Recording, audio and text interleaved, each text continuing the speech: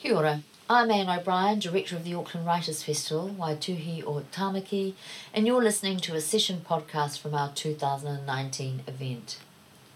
Marcus Zusak is one of Australia's most successful exports. A 6-time novelist best known for The Book Thief, which was an international smash hit, also adapted for the screen.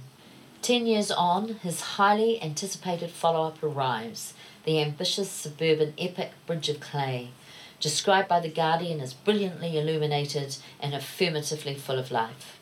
The book celebrates both the ordinary and the outrageous and the journeys that make us. Zusak talks writing, discipline and inspiration with Katrina Ferguson in a session supported by the Australian High Commission. We hope you enjoy it. Marcus, just to kind of get us going, could you take us into the world of the Dunbar family? Give us a taste of who they are and what's happening in their lives when the novel opens. Yeah, I don't know, actually. It's always the hardest thing to talk about is, so how does the book start, or how does the... It's 5 brothers, and I remember early on writing this, I first got the idea for this book. There's always a story before the story.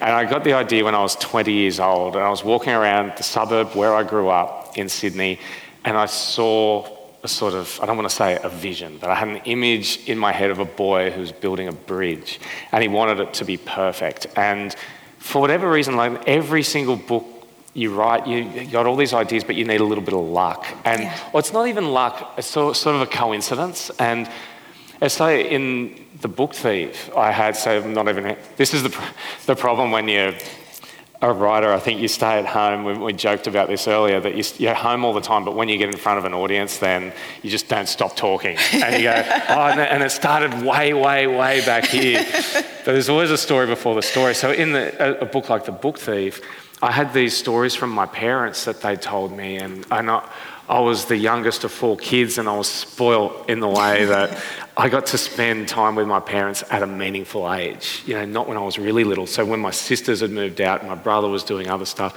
and they told me all their stories when I was an early teenager. And when I started writing that book, and then I was working with some kids at a school, and I realised that I got them to write about colours in the sky. And I did that. I realised I'd written about 3 deaths from death's point of view. And I thought, I might just put that in that book that I'm setting in Nazi Germany.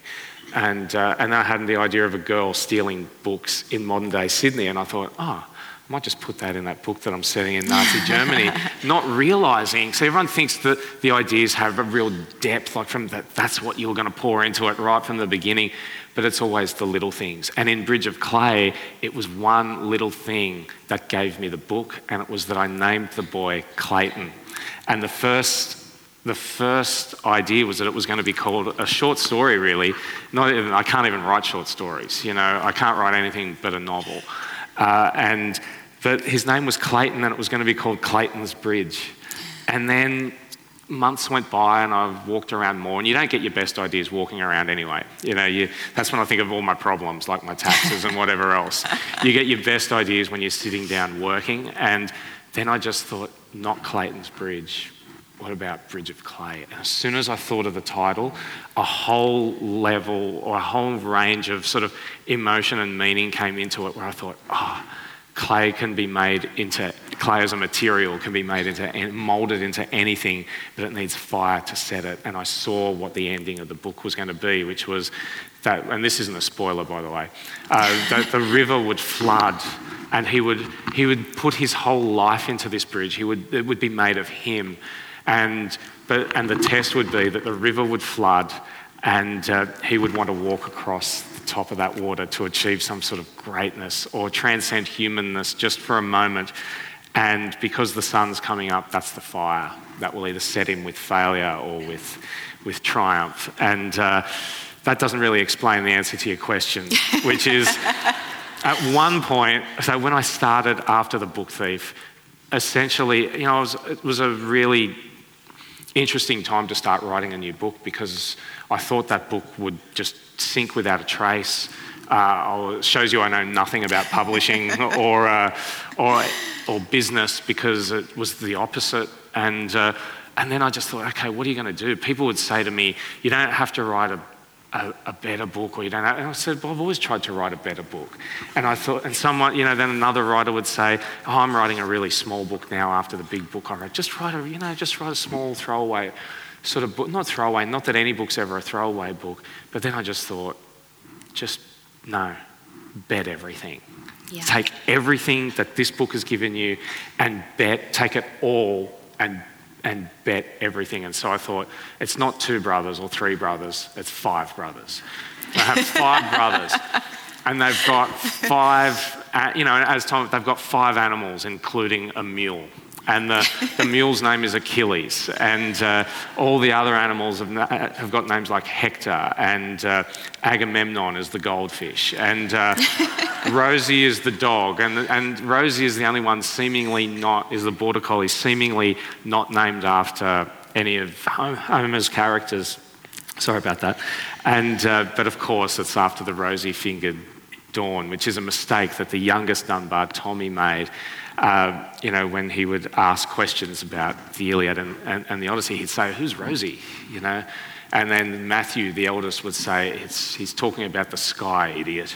And so it was all of those sorts of, what I realised in the end, and if I was to sum up anything, which again isn't the best answer to the actual question, was that I think I realised at some point when you arrive and you see all these boys with all these nicknames, like Rory is the human ball and chain, Clay is the smiler, Matthew's the responsible one. And when I named their mum Penelope, when I named her The Mistake, gave her the nickname The Mistake Maker, I thought everyone has nicknames, and it reminded me of the Iliad and the Odyssey, and where it's always the fast-running Achilles or resourceful Odysseus. And I thought, it's actually what I'm trying to do is just make an attempt at a kind of suburban epic where we all think we live these dull, ordinary lives. But, I wanted to sort of not celebrate, but just go into the bigness of our lives, because we all have people, we all fall in love. We all have people die on us. And we all have big arguments in the kitchen.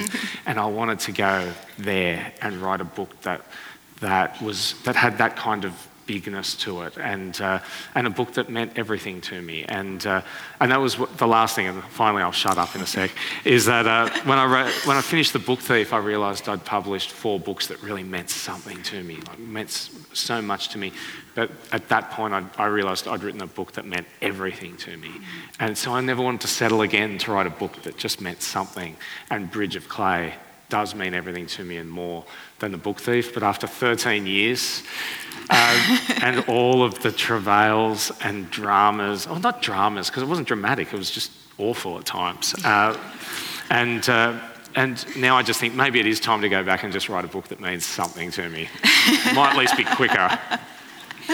And it certainly is. It's a long book. I found it incredibly absorbing, and there's so much kind of going on in it, and it works on so many levels, but there is a lot there. And somebody made a joke about The Luminaries by Eleanor Catton, and where they asked if she just forgot to stop. Was that your problem? Was it just... That's my problem when I speak. No, my problem was knowing word for word for word. Every single word in this book, every comma, every full stop, every single thing was deliberate and as I wanted it, and everything was designed. Everything, I knew this book. So it wasn't so much that I couldn't stop. It was that I couldn't move on. It was, so I wrote, it took me about 2 years to write the first page. And when I started, and it originally started with the sentence, "The murderer arrived at 6 o'clock." And I remember I even wrote it on an old type. You try everything. I'm going to write on a typewriter, and you go, "God, that just slowed me down." What a surprise! Geez, that slowed me down a bit. Buying a typewriter on eBay, and it's only got a red ribbon, that works. And I've still got some of those pages, and I look back fondly on that now. Yeah.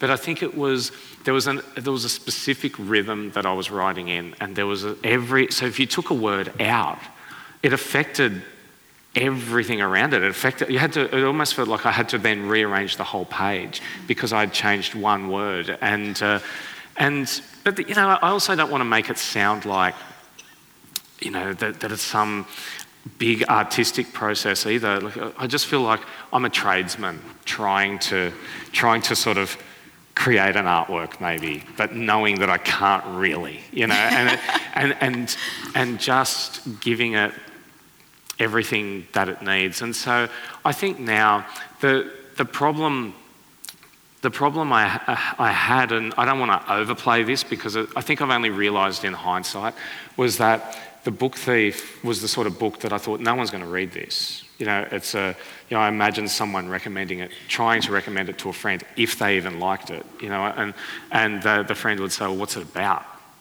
You go, oh God. Well, it's set in Nazi Germany, it's narrated by death, nearly everyone dies, and it's 580 pages long, you'll love it. So I thought no one is going to read it, and so the challenge was no one's going to read it, will you still write it? And now I look back on that as a luxury, because how better every time there was a gamble, every time I'd go, yep, take it, just do it, it's getting bigger, just go. Whereas with Bridge of Clay, it was the opposite, where I thought, oh God, people are going to read this book. And it was a new and bigger challenge to go, okay, now, can you make it exactly as it needs to be? Can you do, and knowing that there are going to be people who don't love it. And we live in a world now where when people don't love things, they tell everyone. They tell everyone, and one of the first classic things, and that's why, someone will take a photo and then post it somewhere and they're holding the book out. It's my favourite sort of internet photo is someone's book held out. And I remember one of the first ones I ever saw about Bridge of Clay was someone holding the book out. And you've got to talk about these things. And it said, well, that was a disappointment.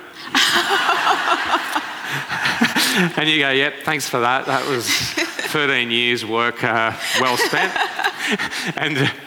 But I kind of like telling these stories because I think it's sort of how you deal with it, but it's also fuel to move on because you realise that these people aren't idiots either. That my favourite story. Sorry, got to tell this one. No, go for it. Because all books have all good stories around them, but in this, I remember. At the University of New South Wales, where I went, and I was a totally anonymous student, didn't excel, didn't do anything great, basically commuted but I still loved it, and I read, some of the books that, formed me as a writer and all those sorts of things. But when they renovated their new bookshop, they got me to come and just give a speech. And so everyone's there. There are 250 or 300 people there, and everyone's having a great time, and everyone's happy because the bookshop's beautiful. And then I talked, and not, I so rarely say something that good about myself, but even people would come up to me and say, oh, that was such a nice change from the usual pompous oratory we get, and because I just talked about being at the university and how kind of pathetic I was, and how there was anyway, I'm not going to go into the story of the story, all right? And so, but a lady came up to me afterwards and she said, oh, I know you've got these people waiting to get their book signed, but I just wanted to tell you that I read Bridge of Clay, and I just didn't think it was at the same notch as The Book Thief. I thought you'd like that feedback. And I stood there and I went, thanks, thanks for telling me that right now. That's great, thank you. And then she started, and this she kind of went on for another couple of minutes, and it's just what I think you can bottle those things up and you can get really hurt by those things. But at the same time, you walk away and you can have a laugh about it. But then I go, am I glad? I'm not glad that happened, but would I change the book? Would I change anything in it? And probably my biggest criticism of this book, and I think that's why I think days like this are at least... you can come out and talk about, you go success all the time. But I feel like this book, at times, if I was to be mostly, to be critical of it, I'd say it was really hard work writing this book and to believe in it and in myself. And I think sometimes you can smell it in the book, like you can and you can feel how hard it was. Granted, Clay Dunbar is a character who is always working, always pushing himself, always warming up, always getting himself ready for the big event, and he's also shielding himself from his wounds, and what's happened to him. And so he's a hard work character, but sometimes I feel like it was really hard work and the hard work shows. Whereas what you want is for a book to be really hard work, but then it appears effortless. And so I think the toil is in there, but I still don't regret it because it's a piece of me. And I think maybe it should reflect the hard work that it was. And I wouldn't change it. There'd be a few little things that I would change, maybe just to help the reader a little bit more.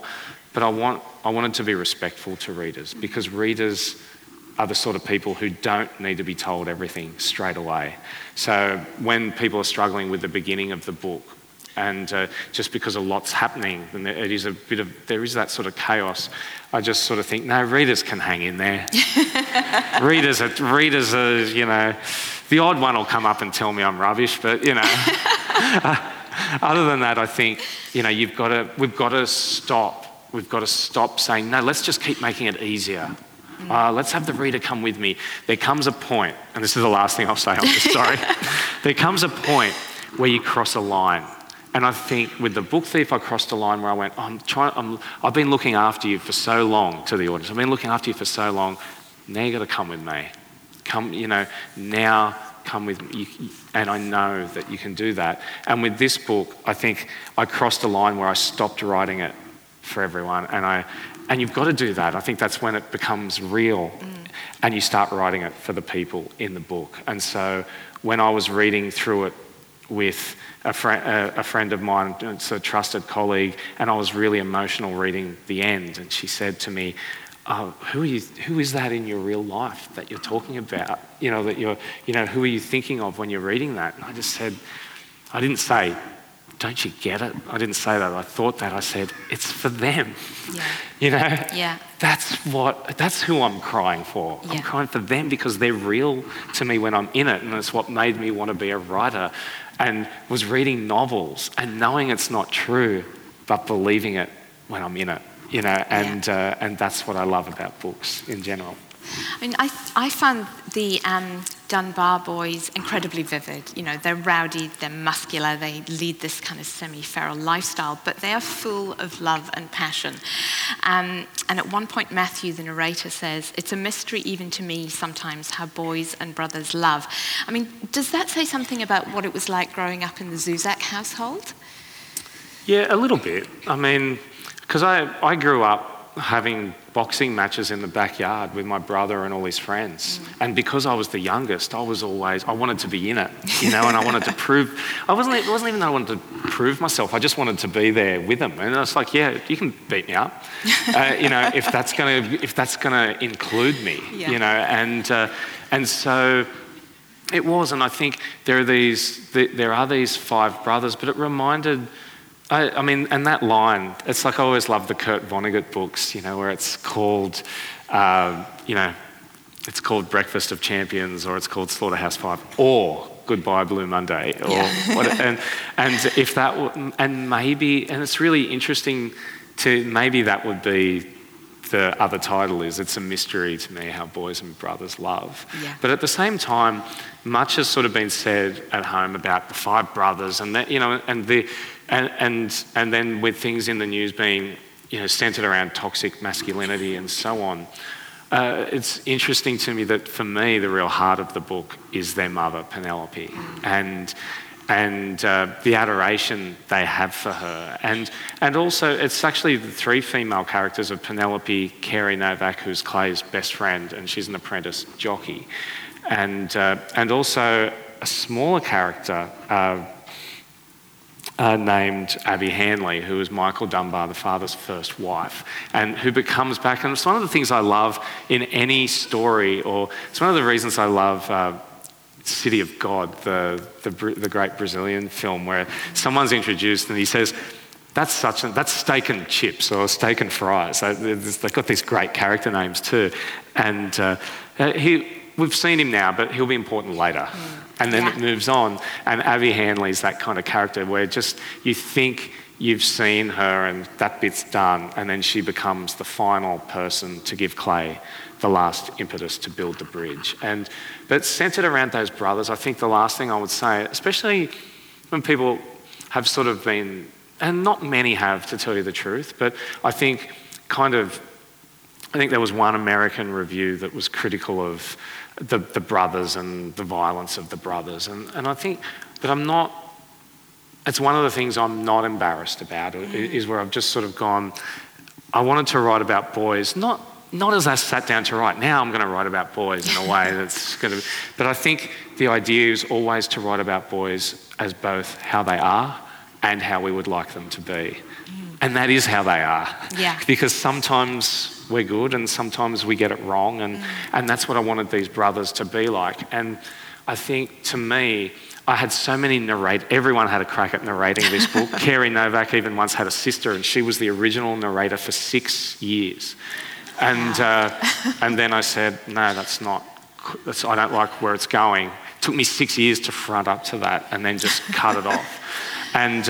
But what always gets to me when I finally decided on Matthew as the narrator is at the end. And I remember when I was writing the end, and you want to end a book in total triumph as the sun's coming up in the morning, and all the critics are in bed, all the readers are in bed, all the people who tell you, the book was disappointing, they're all in bed when you're finishing your book. But I finished Bridge of Clay at about 3 p.m. on a humid, awful Sydney afternoon, and I thought that's how this book was always going to give it to me. And I just remember thinking by the end just how much I realised why Matthew was the right narrator. And it's interesting, even just getting a bit emotional now, is that he's just writing the book. It's not a proof of it, but he's writing the book to realise how much he loves his brother and that he just wants him to come home. And even now to me, that feels real. When I just get to, and that's what's really beautiful about days like this, is that you get to go dive back inside the book and be there again for a few moments, even though you were whinging about it the whole time you were there. That's like when my publisher said to me when the book went off to the printer, she said, "You must be ecstatic." And of course I'm sitting there like this, and I said to her, "I'm actually a bit down. It's like I spent all those years whinging about the bloody book, and now I'm trying to figure out how I'm going to live without it." Yeah. And but then that passes, and then you realise, I'm actually better off, better off without it. That feels like a really good point for me to ask you maybe to read a short extract from the book. Sure. What I'll do is there are a couple of stories around this book that I love, and I'm going to go straight off on a tangent, sorry, because when it comes to reading, because you talked about The Town, which was Margaret River, by the way, and I love Margaret River, where that first library event, but then I did a reading in Wodonga Library, and I've got nothing against country Australia, all right, but something always would happen there where I did a reading at the Wodonga Library, and this is no word of a lie. And again, this guy came up to me afterwards and he said, I really like your books, but your reading is atrocious. Atrocious is a really strong word. And so anyway, I'm going to read for you now. So that's funny, and I'm going to read from where we first meet Clay when he's born. And what I might do is I'm going to read a piece, and then if it comes to it... Well, so my favourite story around this book was when my wife made me quit, and it was the best... At the 10-year mark, she said, "It's been 10 years. I'm giving you 1 week." And it wasn't a week to finish, it was a week to get happy again, writing, and just... Not that I was a misery. I get down, but I don't become depressive, and I still function, and I still. So one of the great things about having dogs and kids is that you just have to get up. Yeah. If generally if it's not in your makeup to to go the other way. And but the best, so I had to quit for 6 weeks. I couldn't write the book, and it was the best thing ever, because it's the old cliche is true that you don't know what you've got till it's taken off you. And then I just thought, I'm just going to get my hands dirty and just don't work so hard at working hard. You know, we all do that sometimes. It's like, I'm working really hard. It's just get your hands dirty and love it again, and even enjoy the challenges of it and when things go wrong. And anyway, what would happen then is I thought, stop trying to make the book shorter. I was always trying to shorten it. And then all these little things started popping up, and I remembered being on holiday, the four of us and our dogs and all of that. We went down the coast from Sydney, so about 3 hours, a place called Bendalong, and it's a little shack that I go and work in sometimes. And we're there, and I was, for whatever reason, it was really hot, and I decided, and I don't know why I did this, because I never do this, I washed my car. And I even started, and you can imagine what my car looks like. It's full of dog hair, sand, lolly wrappers, and I started I took my t-shirt off, which is something I also never do. I never take my t-shirt off, and because I've always been small, and I just sort of, I'm just not that sort of guy. But I took my t-shirt off, and I started brushing sand out of the car, and my son appeared from around the corner. Now again, there's always a story before the story. My kids don't call me Dad. My kids call me Pop. And the reason they call me Pop is because at one point I read the Berenstain Bears to them. The actual books that I had from my own childhood had my brother's name in it. They never had my name in it, because I got all the hand-me-downs. And so I read the Berenstain Bears, and from gauging from the audience, of course, people know those books. But you know how the dad's always trying to teach the kids something, but the dad's a real idiot, and they call him Pop. All right, and so we read those, and so my kids, of course, started calling me Pop on the grounds that I was a bit like the dad in the Berenstain Bears. And so my son came around the corner as I'm brushing sand out of the car and all that sort of, and whatever, and he saw me and he stopped in his tracks, and his exact words, he just stopped and he said, "Hey, Pop, what are you doing here in just your nipples?"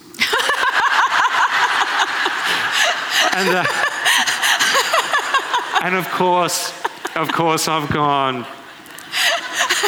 Two thoughts came into my head. I just went, "That's genius." And my kid, let me just say, my kids are 12 and 8, and they're not gifted or anything. They're just normal, good kids, and so, but they have these, of course, they have these moments of genius. And he was 4 at the time, and a 4-year-old is a genius in that way. They come out with the best stuff. And then, of course, my second thought was, I might be able to use that. And so, anyway, I'm going to read a little bit about when Clay was born, and then I'm going to read one other little piece, and then we'll see.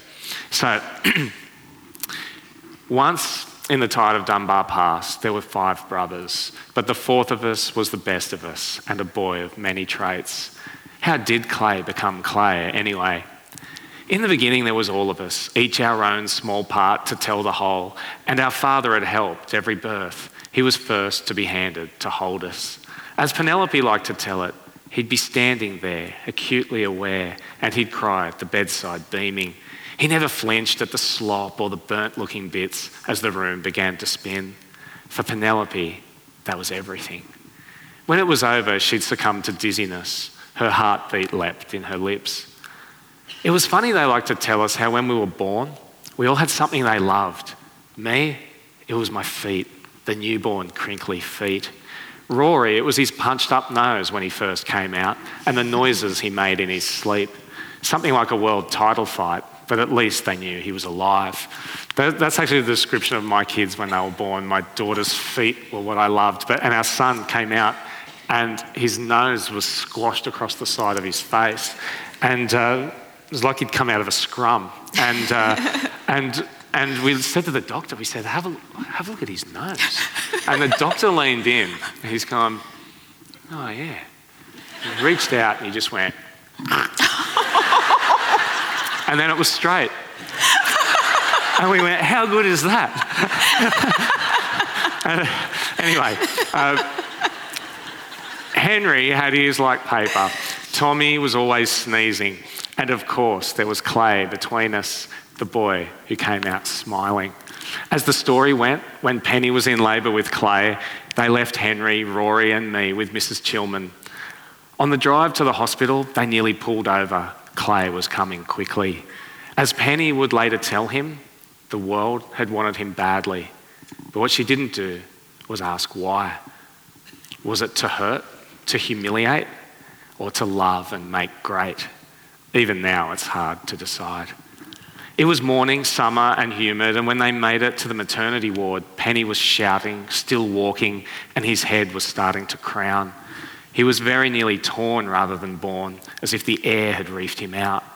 In the delivery room, there was a lot of blood. It was splayed on the floor like murder.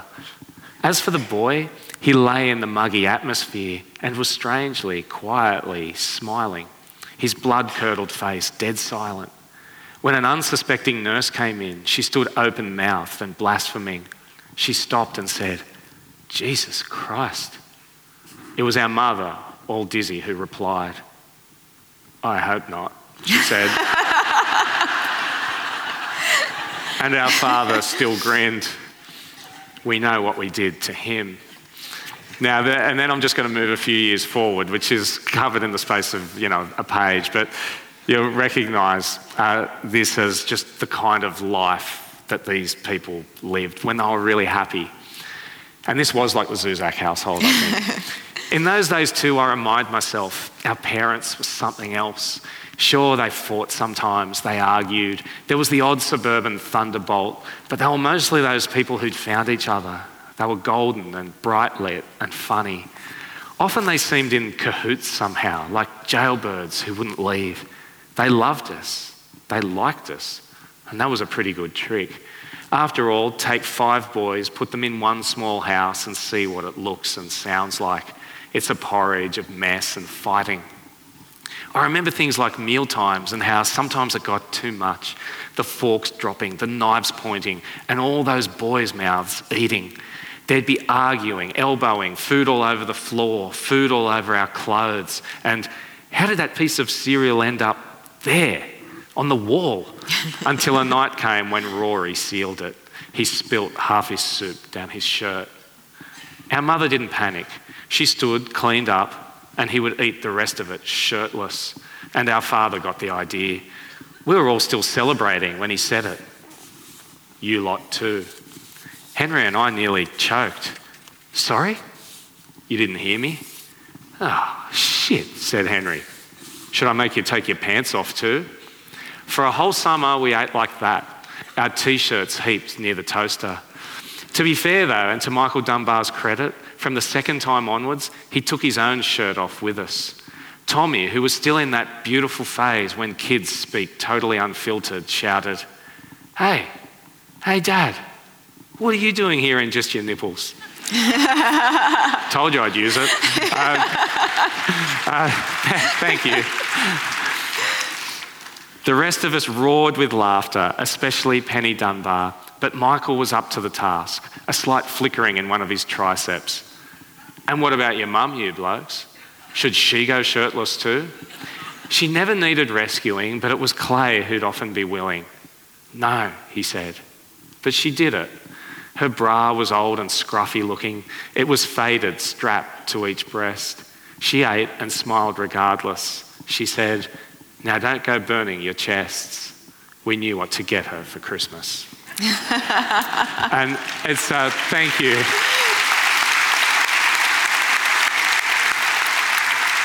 Where's that guy in Wodonga now? It's funny reading that because when I say every word was accounted for, the description of Penny's bra in that thing was always described as being broken looking, and I overused broken as a word, and I just couldn't. I was like, and then for weeks I was troubled by it, and then I just woke up one morning and just went, scruffy. And I just went, that's it. Yeah. And because as soon as I said it, what it reminded me of and what I was trying to remember or what I was looking for, and it gave it to me, was the right vision matched to my own experience, which is what that whole idea of what a novel is just giving you a world you don't know anything about and finding yourself in it.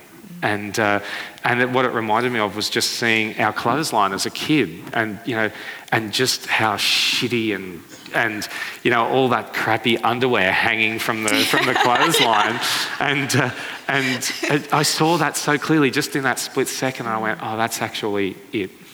And in fact, the clothesline does crop up on a few occasions, doesn't it? Particularly with Achilles, it's Achilles the mule, isn't it? Who kind of stands under it looking a little bit kind of tragic and lonely. And also pegs. Clay has a peg which he kind of uses as a talisman. Yeah, Clay carries pegs, or clothesline pegs around like a... they're symbolic of a moment that happened in the clothesline, and Achilles the mule stands under the clothesline, and I think the line is, I know the line is that he's corralling the restless spirits, and because something didn't necessarily happen under that clothesline, but it was the last thing that happened before, and so there are lots of I've always been a collector of things, and so I'll find something on the street and I'll pick it up and keep it. And so I always feel really bad when I tell my son not to pick up that awful, when they pick up a seagull feather that looks like it's 100 years old, but I can understand it because... And it's all, when Clay leaves the house to go and build the bridge, he takes one thing from each of his brothers, and one of them is a pigeon feather from Telemachus. And it's one of the things, and this is the thing about, again, coming back to the idea that you don't need to know everything straight away, but you'll be given a clue. And when Clay takes the pigeon feather out of Telemachus, it says he snaps at his neck. And so many people have said to me, I took a deep breath, I thought he killed the pigeon. And I said, I did insert a line saying that his heart was beating when he put him back in. But there's always an element with Clay, always an element where, and that's just a little clue saying, you don't know what I'm capable of. Yeah. And so Clay, as Matthew says, is the one who took everything on his shoulders, for everybody else. And he's and he thinks himself that he's building this bridge to make this one great, perfect, beautiful thing to save himself, but it's for all of them. And even he doesn't quite realise that. I think the other brother, Matthew and Clay are really obviously very central, and the other brother that really leapt out at me was Rory, who is possibly, the most roughy-tufty of the brothers, but I thought the way that his tender, gentle side was shown through the relationship with Hector, the cat, was... I laughed like that because some people have said to me, there are a lot of love stories in this book, but I think the love story at the heart of it is between Rory and Hector, the tabby. And it's sort of like right from the moment where there's the great bedroom swap, and Henry and Clay move in together, and Rory has to go and bunk in with Tommy, and the cat is on the bed, and the first thing he does is he walks in and he says, "Get rid of the cat, shithead," and it's something that they've never quite been able to accomplish, and it was one of those. And you have these little favourite moments that you did right because they were fun. And I think one is where Rory's hungover in the morning and Hector is wrapped around his neck like a wrestler. And he says to Clay, "Can you just get this bloody cat off me?" And and that's after he's brought a letterbox down the street the night before and dumped it on their lawn. And Matthew says that letterbox has got to go. You got to take it back to where it's from. And he says, "I don't know where it's from." And he says, "Well, it's got a number on it, hasn't it?" And he says, "Yeah, but I don't know what street." And it's just, and I think that's just, listen to a rugby team when they're on the train, and I've never listened in on people's conversations, or I've never been that kind of writer who says, "Oh, listen," and it's always funny when you're in a really terminal high school staff room or something, which there aren't many of, but there are a few out there, let's face it, and then they're just talking all of this bitterness and whatever else, and they say, "Oh, God, better be careful, everyone, Marcus might put this in one of his books." And you go, "I would rather," well, you don't say it, you think, "I'd rather shoot myself than put any of this or you in a book." But because it's sort of that thing of, it's like when my son said that thing to me when I was cleaning out the car. you recognise it when it stands up in front of you. If you go looking for it, you'll never find it. Yeah. And I think that although, as I mentioned in the introduction, there is a lot of heartbreak in this novel, but there is also humour as well. And one of those early scenes where Michael, also known as the murderer, comes back to revisit his sons, and he walks into the kitchen and the mule is kind of there, and he's like, yeah, of course there's a mule. And I'm sort of wondering how you balance that kind of humour with the sort of more kind of emotional and sort of heavier parts of the book. I don't know. I mean, I think it's mostly intuitive. And I think that the scene that I read, you can see that it's changed from that first little anecdote that I told. It's been moved into the kitchen. And then there's change in the... So it could have just ended with, what are you doing here? And maybe it should have, I don't know. But then there's the change. It comes back to the moment where Clay tries to rescue Penny. And then it turns to her. And so I just always feel like it's that idea. I know the Australian writer Sonia Hartnett actually colour codes her structure when she's writing out what she's going to do in the book, and she assigns characters different colours so that there's balance in the colour of the book and in the mood of the book. And I think that's all I'm trying to do. I'm just balancing between light and shade, and I just sort of have a feeling for, we actually just we do need a laugh here. Or in the case of Rory, it's really, I mean, two of the moments that always affected me the most when I was writing the book, and this goes back to, I mean, I went to Florence to, this is when you never complain about your job, to do research on Michelangelo, because he's such an inspiration to Clay and to Michael Dunbar. But I remember writing the moment in the book where Rory says to Matthew, because Matthew trains Clay as an athlete, as a 400-metre runner, and Clay is not getting any faster. And Rory just grabs him and he says, your problem is it's too nice. He wants to hurt.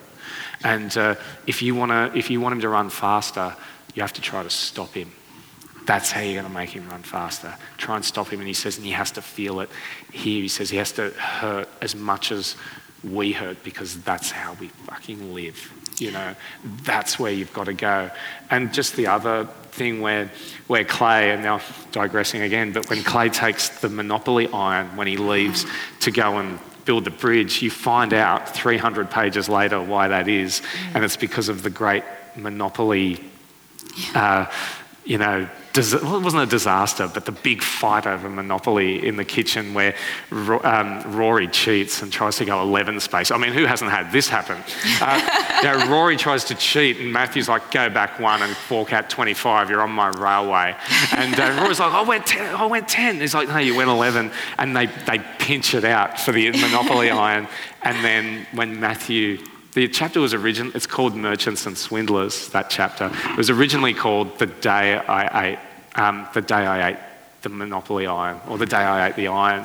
and Matthew said, when Rory goes in to check, or he's distracted because of something in the lounge room, and Penny has called out and she's really sick by then. And Matthew says to Rory, when he comes back and the iron's gone, he says, where is it? And Matthew says, I ate it. And there's this whole thing. And Rory goes out, gets a rusty nail and puts it on and he says, try eating that. And Penny, who's close to death by then, she calls out to the kitchen. She says, hey, Rory, check Matthew's left pocket.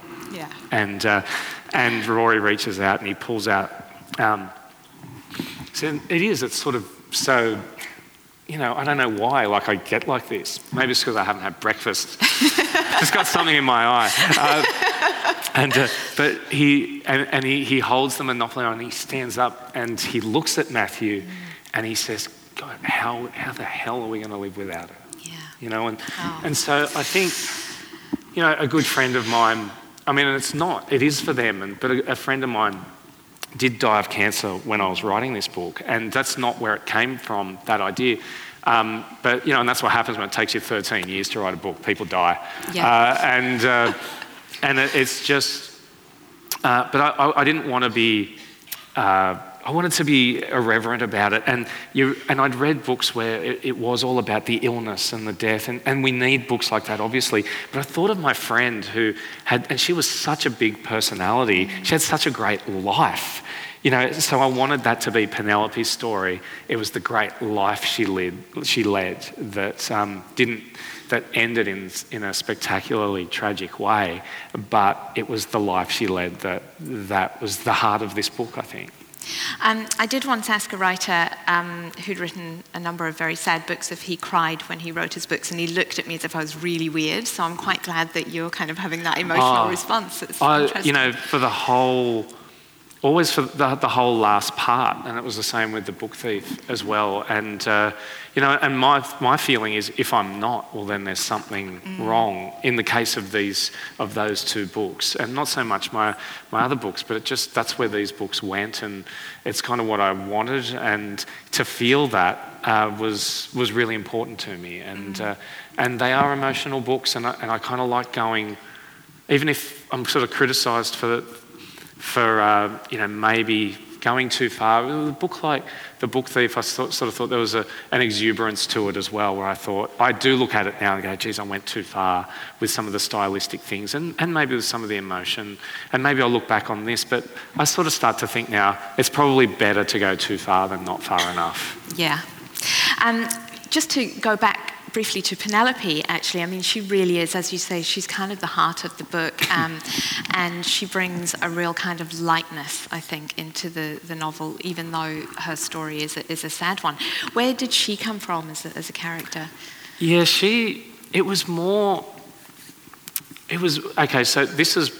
a lot of my life and a lot of who I am, and I just love this idea that we are all who we are, or we become who we are long before we're even born. You know, these stories are embedded in us when we're born. And my wife came to Australia when she was 7 years old, or 6 years old, and from Eastern Europe, from Poland. And her parents, and I think it's that Penelope is sort of based on, or started with the idea of her parents coming to Australia and arriving in February on one of those god-awful days and just going, oh, we've just moved to the sun. Yeah. You know, and then they'd never seen a cockroach before, you know, and so it was one of the first ideas for Penelope's story was that, you know, that the camp where she was in, and they came to Villawood, my parents-in-law and my wife, and they were in there, and, you know, but just the idea that the room didn't really belong to them, it really belonged to a squadron of cockroaches, you know, and it said that the first thing Penelope bought in Australia was a pair of thongs and a can of Baygon. So this was the sort of country you could get by in with crap footwear and fly spray. So but one of the big ones, and I think this was, I asked my mother-in-law, and this didn't make it into the book, but there's always something under the book, you know. And in this case, she said, you know, the first 6 months I cried every day. Yeah. Every day I cried, you know, and you've come to this country that's going to give you this great opportunity, but it's so hard. Yeah. You know, I cried every day. And then she said that when they all went back to Poland for the first time, and I said, did everyone, you know, understand that, you know? Yeah. And she said, no, nobody asked. Everyone just thought that we were the lucky ones, you know, and she said, and we were, but there was so much, you know, that we had to go through as well. I mean, not in any kind of self-pitying way, but everyone, and it was the experience that everyone there just thought they were now rich, you know, and so they'd go back and everyone wanted something. Yeah. You know, it was sort of like, we haven't got anything. Yeah. You know, we're just kind of getting by, and, you know, but then, you know, working through the decades, that's how they did, you know, carve out a life as so many people have. Yeah, well, she is certainly a wonderful character. Thank you so much. You've been listening to a podcast from the 2019 Auckland Writers' Festival. You can find a range of other festival talks, interviews and discussions on iTunes, SoundCloud and on our website, writersfestival.co.nz.